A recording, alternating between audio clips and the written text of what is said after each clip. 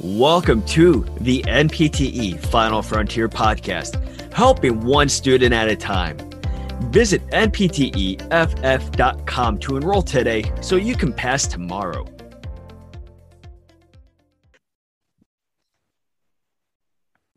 Thank you for joining us here on the NPTE Final Frontier podcast. My name is David. And my name is Emily. Today, we will be discussing a question which involves the convex-concave rule. So the question reads as follows. A physical therapist is treating a 45-year-old male with adhesive capsulitis. Upon evaluation, the patient has very limited abduction due to capsular tightness. Using the convex-concave rule, what glenohumeral directions are most likely limited? Option A, rolling posterior and sliding anteriorly. Option B, rolling anterior and sliding posteriorly. Option C, rolling superior and sliding inferiorly. And option D, rolling inferiorly and sliding superiorly. And remember, the limitation was in glenohumeral abduction, which is abduction. All right. Trust your gut. The correct answer is option C, rolling superior and sliding inferiorly. During abduction, the convex surface of the humerus moves on the concave surface of the glenoid.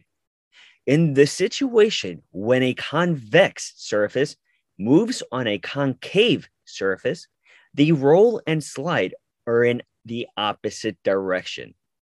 Therefore, in order to increase abduction, the humeral head would roll superiorly and slide inferiorly. Let's look at the other options. Option A is rolling posterior and sliding anteriorly. With external rotation, the humeral head rolls posterior and slides anteriorly. Let's move to option B. Option B is rolling anterior and sliding posteriorly. With internal rotation, the humeral head rolls anteriorly and slides posteriorly. And last but not least is option D. Option D is rolling anterior and sliding posteriorly. With adduction, the humeral head rolls anteriorly and slides posteriorly.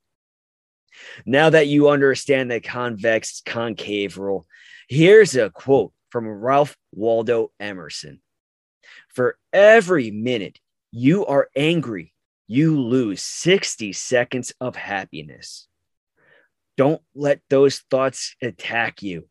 Don't let all of that noise around you distract you from your goal. Keep on pursuing happiness. Keep a clear mind and go after it. You are powerful. You are strong.